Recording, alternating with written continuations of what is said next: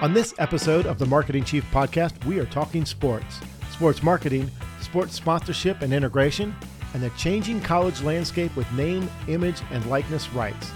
Join us as we welcome Paul Sickman, the Chief Executive Officer and President of Knox Sports, and the former Director of Sales and Marketing at the Tampa Bay Buccaneers, to this week's edition of the Marketing Chief Podcast. Welcome to the Marketing Chief Podcast. I'm your host, Rob Collins. Before we get started, if you'd like to watch this podcast, tune to our website at marketingchiefpodcast.com and click on the episodes tab, or search for Marketing Chief Podcast on YouTube. Today, I'm pleased to welcome Paul Sickman of Knox Sports. Paul, welcome to the podcast. Thank you, Rod. Nice to be here. Thank you very much. So tell us, Paul, as the president and owner of Knox Sports, tell us what you do in the sports marketing world. And before we get started, you're going to have to keep me honest today to make sure we do talk about sports marketing and not just sports, because we could go down that rabbit hole really quickly.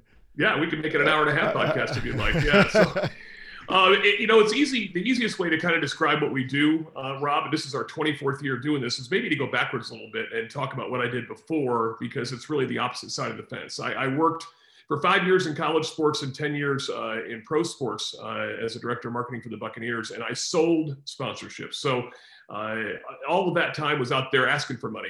And then what I did is switch sides. In 1997, opened up this shop, and now we work on the other side of the business. We basically represent companies all across the United States, and on their behalf, we negotiate and execute sports sponsorships. So instead of begging for the money, I now get to spend it. A whole lot more fun.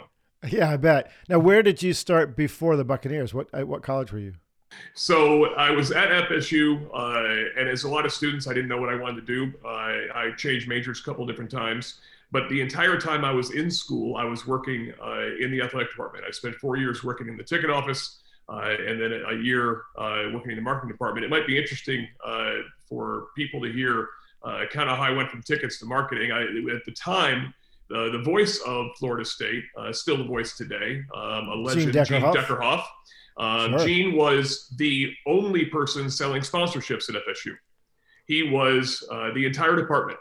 And Wow. So if you wanted to get involved with marketing and sponsorship and learn that side of the business, there was only one place to go. Well, I went up to Gene's office and I stood outside his office, and Mr. Deckerhoff, Paul Sickman, goes, "I've seen you around." I said, "I would love to work for you for a year for free, just intern for you and learn your business." And he said, "Paul, I appreciate the offer, but I work alone." He goes, "I don't have a secretary. I work by myself. This is what I do. I really don't need the help." And I said, "I got it, sir." I said, "But I'd really like to do this. So you're the only option. So I'd like to do it." And he goes, "Paul, again, I'm good." I said, "Okay, sir." I said, "What I will do is I will sit on a stool out here in the hallway. And at any point during the day, you need coffee or you'd like to talk to somebody, I'll be here." So I got a stool and I sat outside his office. It's like 8 a.m. And about 11 o'clock, I listened to a bunch of great phone calls. It was really entertaining.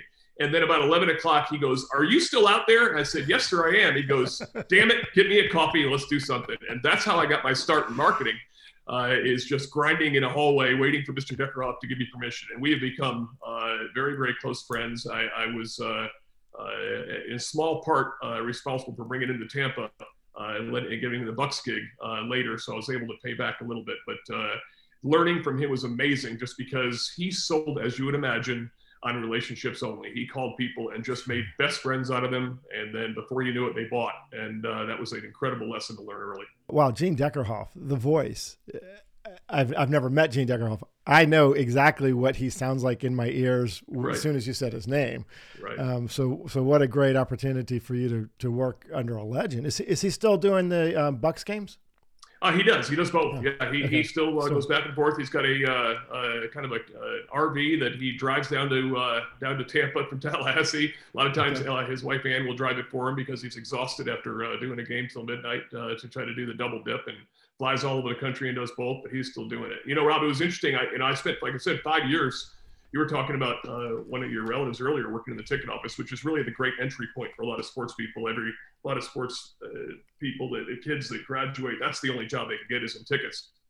And that was my start. It was 4 years in tickets. And And what does that mean? Well, every organization is basically the same. You're the public face of the organization, right? You're the first thing, the last thing that a lot of people ever see when they deal with an organization, not from a sponsor's perspective, just from a consumer facing perspective. And when I started in tickets, after a couple of years, it became clear to my boss at the time that I was pretty good at conflict resolution. So he, whenever there would be a couple that came that was part of a divorce, and the couple were fighting over the tickets, he'd go, "Paul, go handle that one."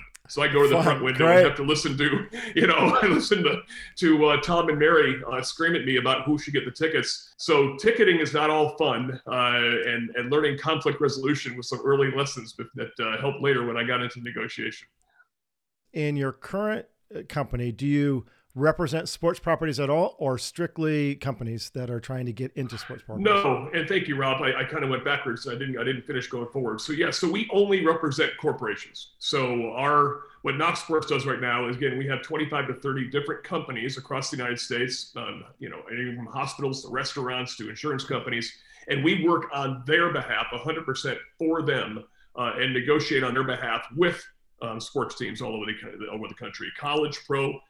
We even have 3 companies that only do youth because they want to talk to moms and dads in that genre. So we do college, pro, and youth all over the United States, but we work on behalf of the corporation and then negotiate and execute on their behalf. So, because it's hard. If you're working for whatever company you're out there working for, you're in a vacuum because of who you are. You might only get pitched by 2 or 3 companies or 2 or 3 teams a year.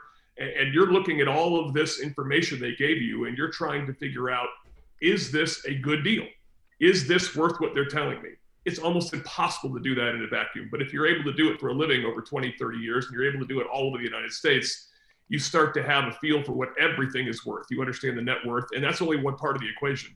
The other thing that is incredibly true is that teams, especially college and pro teams, are probably a little lazy.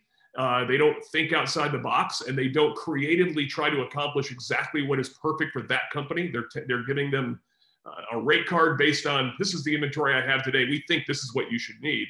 And our role is to come in and be creative and say, okay, what are the real goals and objectives? And we're going to ask the team to perform things that are probably uncomfortable, but ultimately it's about getting to the objective of that client.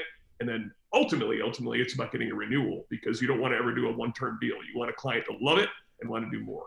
And over the years that you've been doing this, I would guess the measurement for how these things are successful has changed. Absolutely. Sports properties always talk about eyeballs and impressions, and without even the media component, because there's certainly a media component and ratings and that kind of thing, and how much your sign is worth because it's been on TV for 3 seconds, et cetera. What are the other kind of measurements that companies are using these days? Well, I think any measurement that dictates success for your company is what you should do. I mean, I think what happens too often, and this is why a lot of national brands, they mistakenly use traditional agencies to do their sports. And I'm not selling for myself, it's just a fact, is they use impressions. And I'm sorry, but impressions don't always equal sales. In fact, they rarely equal sales. And so at the end of the day, you should get way beyond that if you want to actually measure success with your relationship. It should be, okay, if I'm a restaurant, I don't care about impressions. I care about how many people bought my food, right? And so I need to measure that relationship by the number of people that came in off the street and purchased my product. And I need to measure that. What makes your company work and what made it successful? That's what your sports relationship should bring to you. And so the old school way of saying, hey, that sign was great, I got this many people, those eyeballs, this many. No, that's only a part of the equation. Branding is still what sports does best, but it's not ultimately how you should measure your deal. That's right. And that's part of why I asked the question, to see how it's changed over time. Mm-hmm. I can see your value to companies immediately to be able to counteract that old school thinking of impressions and eyeballs and that type of thing. How has this impacted your business during the pandemic? Yeah. Can we skip the pandemic? Just go to 2021. Okay.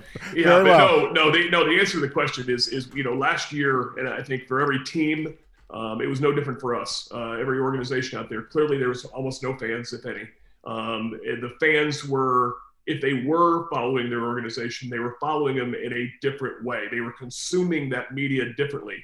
it was up to us to figure out a way to attach to that consumption, right? So if you are only following your team online through social or on television or radio, we had to find a way to still accomplish our goals through those new media, as opposed to the inside experience, the on-site experience that we've relied so heavily on before.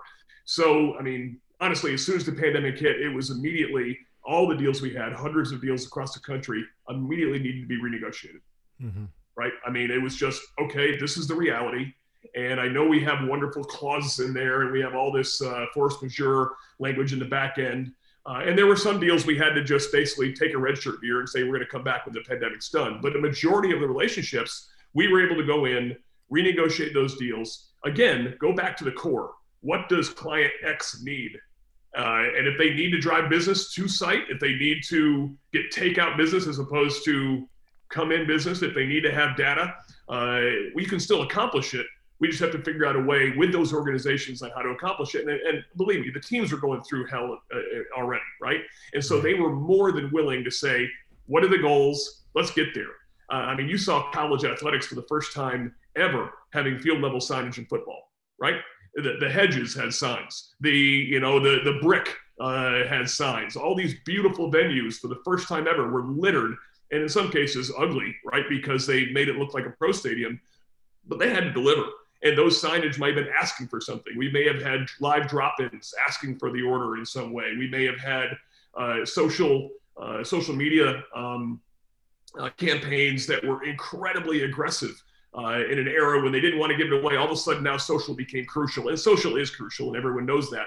But in the terms of how it works in sports, it is unbelievably important now to make that a part of the campaign and make that a part of what you're trying to accomplish. So that, again, what are the goals and objectives of the client? And then let's figure out the tools that maybe weren't there last year, but in the pandemic, we have to use them to try to get to the finish line. We always looked at it, people say, why would you associate with a sports property? You have your own brand. I kind of look at it as, you've heard the phrase, other people's money, using other people's money to build your business. I looked at it, other people's brand equity. We would partner with sports teams in markets where we had maybe lower awareness, and that kind of elevated our brand awareness in the market. It elevated people's perception, and then we would create, customized products tied to the Atlanta Braves, as an example. How is it different working with college properties versus professional properties, restrictions and kind of setup, how they're set up to do business? Yeah, I mean, and Rob, you're right. I mean, ultimately, the reason sports works is because fans is short for fanatic, right? And so a person who is deeply, deeply tied to a brand, the idea is we want to change their habit. Whatever that habit is, we want to change their habit because of that tie to the brand, okay? Because I'm a fan of the Georgia Bulldogs, I see X, I'm now going to do Y. And that's it. And so that fanaticism is what we have to play on. And that fanaticism doesn't exist in real life anywhere else other than sports, a lot of places, right? So sports is where people are bang. And because of that interest, they're going to potentially change a habit. College and pro, the beauty of college and pro, the difference is we defer to college a lot. Number one, it's less expensive, which when I tell you the rest of it doesn't make any sense. It's less expensive and you still get 9 months of a relationship, and ultimately a year relationship, because most pro seasons are 3 to 5 months long, maybe 6 months. If the pro team doesn't play well, doesn't have that great a year, you will see the fan interest and the engagement with the relationship sometimes, drop off as well, which is natural, right? As pro athletes, I'm angry. These things aren't happening. I'm a fan. And they kind of go south. Well, in a college relationship, the beauty of it is that if the football team doesn't perform, the basketball team's coming right behind it. They might. If the basketball team doesn't perform, the gymnastics team is coming right behind it. They might do well. If they don't perform, well, then the baseball team's coming and the softball team's coming, and you've got this 9 months of an opportunity to capture, right? And right. So, and after all of those things, the difference between college and pro is you as a fan went to the school. You have an affinity for that school regardless. And so after all this whole thing, you're still in. And so the advantage of having the affinity of that college fan is really a year-round relationship, multiple sports, multiple opportunities to touch, multiple audiences to touch. And oh, by the way, after all those things, it's probably half cost, right, of a pro relationship. And you're like, Okay, then why? Yeah. So that's really, it's interesting but it's also part of the country. The affinity you have is dictated a lot of times by where you are. College relationships in the Northeast, in the upper Midwest, not as powerful sometimes as a pro relationship can be. Again, what is the fan affinity? Go through the airport and see what they're wearing and tell me who you should sponsor. That's a great point. Go to the airport. People wear what they believe in. And what I hear you saying is, man, college fans are much more loyal, much more fanatic, much more long-term, really. They make it through the bad times. You were, I don't know if this is a coincidence, Paul, but it seems like when you were at Tampa Bay, they didn't have a winning season. No. When I left, I did not cash a playoff check in 10 years, and I don't think I don't think it's a coincidence at all that as soon as I left, they got better. They got better. That is. I think it's almost unassailable that as soon as I walked out the door, my last year was Tony Dungy's first year. I got out of his way and things started clearing up, and they became a great football team. So that's not a coincidence. The learning part for you, all kidding aside, selling a franchise that's not playing well on the field, how much more difficult is that for you? And does that give the brand more leverage or not really? No, I mean, here's the thing. I mean, the Rays were not around. Okay. Mm-hmm. And so there were only two entities in town, the Lightning, who were not what they are today, which is an incredible success story. But the Bucks were the big dog in town. So that was an advantage because win, lose, or draw, people cared, which is important. But we were awful, incredibly awful. And so we never won more than 6 games in 10 years. And so you had to do things to engage your fans. I mean, I'll give you an example. I mean, we basically had to create inventory because what you had to sell, you just couldn't oversell it. You had to make clients happy. You had to have them come back year over year over year. So we were constantly looking for new opportunities. We went to our ownership and convinced them back when, I know this seems crazy now, to get a brand new video board and to sell on it. Because video boards were not everywhere back then. They had matrix boards. Wow, I mean, I know I'm old as dirt, but I mean, those, so having a video board, well, when we had it, the very first year we had it, I told the owner, I said, this is going to be complete prostitution, okay? We're going to sell every single replay is going to be sponsored, and every single break is going to be full of commercials, okay? Because you can't have a video board, have this amazing new thing, and the fans, and then ease them into the relationships. You got to have it. The cost of the video board is all these sponsors, okay? And then the fan says, oh, great, I got a video board, but here's what comes with it. Okay, I'm okay with it. And we did it.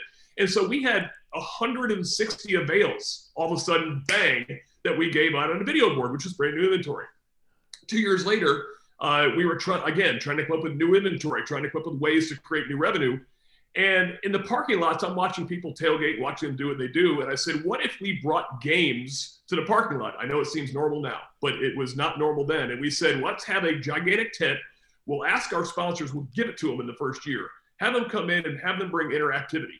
Have them bring games that people can play and they get a coupon and they can do this and they get to walk away or they get a tchotchke. And we'll just do this and we'll put a big tent around it. We'll call it Bucks Bash and we'll just let everything be free the first year and then charge them later. Well, we did it for 1 year, and then the next year, the sponsors loved it. They're like, oh my gosh, we had thousands of people that came through and had a great entertainment experience. And so then they paid us for that opportunity. Well, a year later, now we're in the third year, we had AMC Movie Theaters that was doing a little preview show in there. We had all these different, well, the league came down, the NFL came down. They were having a Super Bowl there in 2 years. And they came to us and said, hey, how'd you do this? What is it? We presented up to the NFL, and that became the genesis for the NFL experience that they have now outside the Super Bowl. Is that concept? Is just creating something for fans to interact and change a habit. In that case, it was just new inventory for us, so it worked. So yeah, when you have a bad football team, you can't just say, hey, we're such and such, come buy our stuff. You got to find a way to get fans to change habits all day long. I find it interesting that healthcare facilities and hospitals sponsor sports. I don't know, when I'm sick, I go to the closest place, right? Or I go to the place that has the specialist for whatever that issue is. I find it interesting that those types of companies jump into sports sponsorships or sports integration. So really, I guess I'm asking, in your experience on either side of the fence, are there certain categories that just make more sense for sports integration than other categories? Yeah, I mean, the easy answer is yes, there are. What's funny is that doesn't stop people from spending badly, right? So you talked about hospitals, and yes, hospitals spend, the healthcare industry is spending a ton of money in athletics. I'm not sure it's very well spent. We have a healthcare client that is spending money with us, and they are doing it very targeted. They're one of our youth sports clients. The reason is because in the markets where they are the leading hospital for youth care, in those markets, they're spending in the youth categories. They're buying little league, soccer leagues, et cetera, and blanketing the entire city and saying, if your child is hurt, I want to remind you that we're the only place you should go to get care. Okay. That's a direct correlation. I get that. That's branding to a high degree. But you asked the question, but it all goes back to originally what we talked about in terms of goals. If you're an insurance company and you want data capture, you want to be able to hand your agents an ability to go get new business. Why would you not use sports to capture data? Right? Let's sponsor a flyaway with the University of Michigan to go watch their basketball team play a preseason tournament in Hawaii, get 20, 50,000 entries, hand those to my agents and say, now call all those people and talk about them being Michigan fans, right? It gives you a warm lead. So insurance in that respect as well. But then there's the companies out there that are insurance companies that are just branding. They're just spending stupid money because the other guys are spending stupid money and they feel like they need to spend that kind of money just to brand. Not very smart. You should really be more targeted in what you do and have a goal in mind rather than just say, I want more impressions than they got because we're price sensitive. So yes, and certainly local relationships. One of the things that's interesting, you're talking about, restaurants, any local company. A lot of times they're going to spend money badly as well. They'll spend money in college football, when the reality is they should be spending money in baseball or softball or women's basketball, because they can spend a tenth of the money and have an incredibly captured audience, because sponsorship is different, right? If you're at a football game, Rob, you're a fan. You're sitting at a football game, there's a break, there's a 2-minute timeout. You are watching the huddle, you're watching the coaches interact, you're talking about what just happened in the last 45 seconds in the last 5 plays. Yes, there's things happening on the video board. Yes, but you're not 100% engaged in that sponsor activity, right? Now put yourself in a baseball game where there is a pitching change for a minute and a half. You are going to probably be completely enraptured by that ridiculous contest that's happening on the field right now in that minute and a half. And that sponsor activity is going to hit home with you. And it's also about a tenth of the price of football. So if I'm a sponsor and I say I have limited funds, do I want to be one of 50 people that shows up for 10 seconds at a football game, or would I like to be completely encapture the people with a traditional type piece at a college baseball game? So it's really important that sponsors understand that it's not a cookie cutter. So Paul, a lot of discussion about college players being compensated. What are your thoughts on that? And does that have an impact on how sports integration, sports sponsorships are sold? That is such a loaded question. I am on the minority here, Rob. I am not one of the sycophants across the country that thinks college kids we should go down this path. I know it's going to happen. I know that I'm the old man get off my lawn response here. But if I was lucky enough to have a son that got a scholarship opportunity to Duke, and I just knew that was a $240,000 gift to me, I wouldn't be asking for more. Here it is. There's not a lot of athletes that are going to be incredibly impacted by this. Not every campus has 14 Trevor Lawrences. Most of them only have one. And so what's interesting is there will be some athletes I think it's going to be awesome for. Think about at Florida State, they had a soccer player that was one of the best 10 women soccer players in the world. That was from, I think she was in Argentina, somewhere in South America, and she was on their national team. She, as a collegiate athlete, will probably in this new world be able to make some serious money. And that's amazing for some of these Olympic athletes to be able to do that, because not every athlete is a full scholarship situation. Baseball is partial scholarships. A lot of men's sports are partial scholarships. So maybe some of those athletes would be a big deal. But the vast majority of athletes, this is not going to impact a lot. This is going to be a very small deal. Where I am incredibly scared of NIL is in the recruiting realm and how it will affect my company, and I think the reality of college sports, because there are so many companies. If you're a head coach out there, you're going to have a transfer portal assistant coach, and then you're going to have a NIL coach, so that you go NIL. name, image, and likeness, which is what you're referring to in terms of thank athletes. You. So basically, if you're a high school athlete and you're the star safety, and you've got 5 schools that are tracking you right now, and you're trying to decide between these schools, and we're assuming that everything is above board, there are some schools out there that say, you know what, I'm going to guarantee you that this car dealer is going to give you $20,000 a year just to sponsor their car, to be associated with their dealer. And that will be part of the pitch to bring them on campus. And it's a part of a legal pitch now to say, we've already got some NIL endorsement opportunities lined up for you. And how that slippery slope remains on the legal side and not on you can only imagine how difficult it's going to be. Now, how that translates to us, we have never, as a company, have never been a huge fan of endorsements in and of themselves. I know there's companies out there all across the country, this is all they do is they recommend athletes and go down that path. But to me, you're only one bad incident away from having your brand be embarrassed. I would much rather rely on the organization. I'd rely on the team to take us down that path rather than relying on an individual. And especially, now we're talking about, that's a pro athlete. It always has been a pro athlete question, right? Now imagine we're talking about an 18 to 22-year-old. It is tough. The thing that I can't get my head around yet is if they go down this road, how does it impact the team aspect?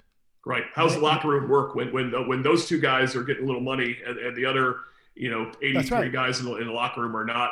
How does the one swimmer who happened to be an Olympian, how does their head get through the locker room door? You're exactly right. And because again, it's not for everybody. There's only a small percentage of people that are going to make anything. And the money is not astronomical money, but it only takes a little bit to have the locker room fall apart. Right. Does the athlete then, are they negotiating their NIL or is it the school negotiating on their behalf?